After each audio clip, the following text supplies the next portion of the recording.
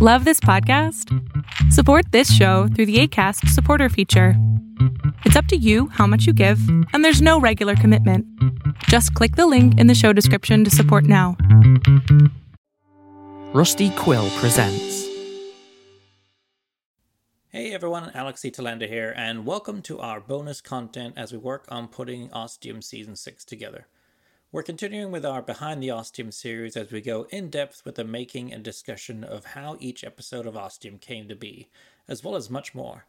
I am joined by Dwayne Farver, a big fan of the show and creator of the spin-off podcast Manifestations. If you enjoyed the Behind the Ostium series, you can get full access to over 50 episodes right now by supporting Team Ostium on Patreon at patreon.com/ostiumpodcast. You'll also get access to a bunch of other bonus content on there too. Once again, that's patreon.com/ostiumpodcast. We'll continue working on getting Ostium Season 6 ready for release in 2022. But for now, sit back and enjoy another episode of Behind the Ostium. All right, so episode 16, Ancient Ones, about the Anasazi. Again, it was the ancestral Puebloans. Another interesting history story about these strange people that I had a lot of fun researching. And again, that I had preconceived notions about what they were like or what I thought they were, and it turned out to be a lot more interesting in how their society lived on this kind of mountainside with these levels, and they used ladders, and this whole system of caves and things like that was a very interesting bit of research. And then to write and put our characters in there and play around with it was a lot of fun. I've definitely heard the Anasazi first with the X-Files, because it's kind of the big code breakers and things in that. So that was already a kind of interest in the back of my mind, and then to read more and learn more about it. Again, to change up the terrain, you got this kind of deserty, mountainous area. It's a little different. And again, I hinted at with Jake when he's climbing up there and sees another person there that there's other stuff still going on with Ostium, a lot of unexplained stuff that he hasn't got figured out.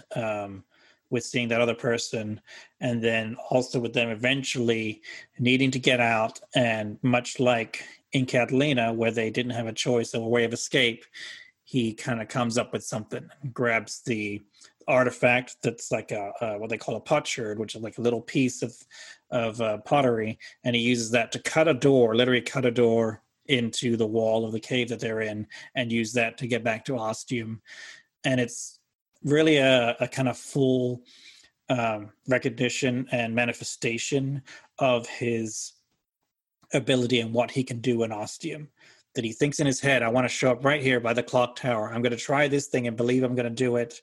And it happens. He gets through the door. He goes where he wants to go, and they get out safe and sound.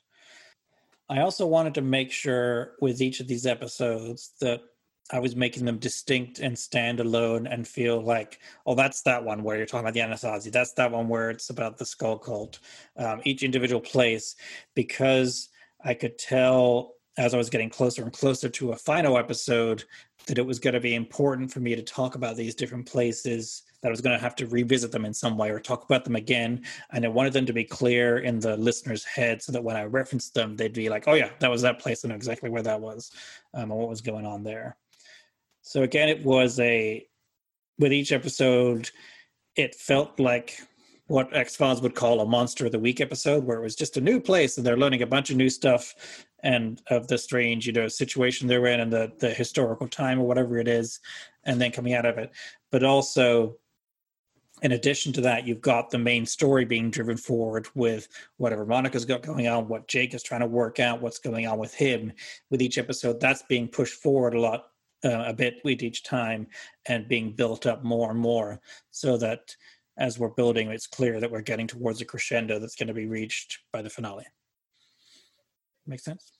It does. I did remember in retrospect, I wanted to ask, I guess, is this intentional, showing the fact that Jake has an innate ability that may not be part of Ostium, but is part of his connection to Ostium.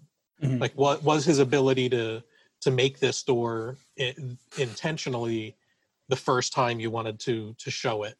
Yeah, yeah. This is Ostium doing this. This is Jake doing this. Yeah, it's Jake doing it, but because he believes in Ostium and knows he's, part of it. I think of that scene in Indiana Jones and The Last Crusade. That's the one where there's, only the penitent man can cross the bridge that's not really there. And you've got it. And that's the key with Jake, is that as overly gung-ho and over-eager he may be at times, he's a complete believer in himself and in what he thinks could possibly happen. Possibly due to a history of watching movies like Indiana Jones, The Goonies, and Star Wars, and all this other stuff with your heroic characters and stuff like that. That he believes fully in that. And so when he's doing all this stuff, you don't have to say, well, you've got to believe it, otherwise it's not going to work. He always does, He's got that weird tool. Anyone else would think, what the hell are you doing? But he's believing. I mean, I think even Monica says that, like, what are you doing? And he believes it's going to happen and makes it happen and gets them out because he knows he has no choice and this is their last option. And it works out. Potsherd, which is like a little piece of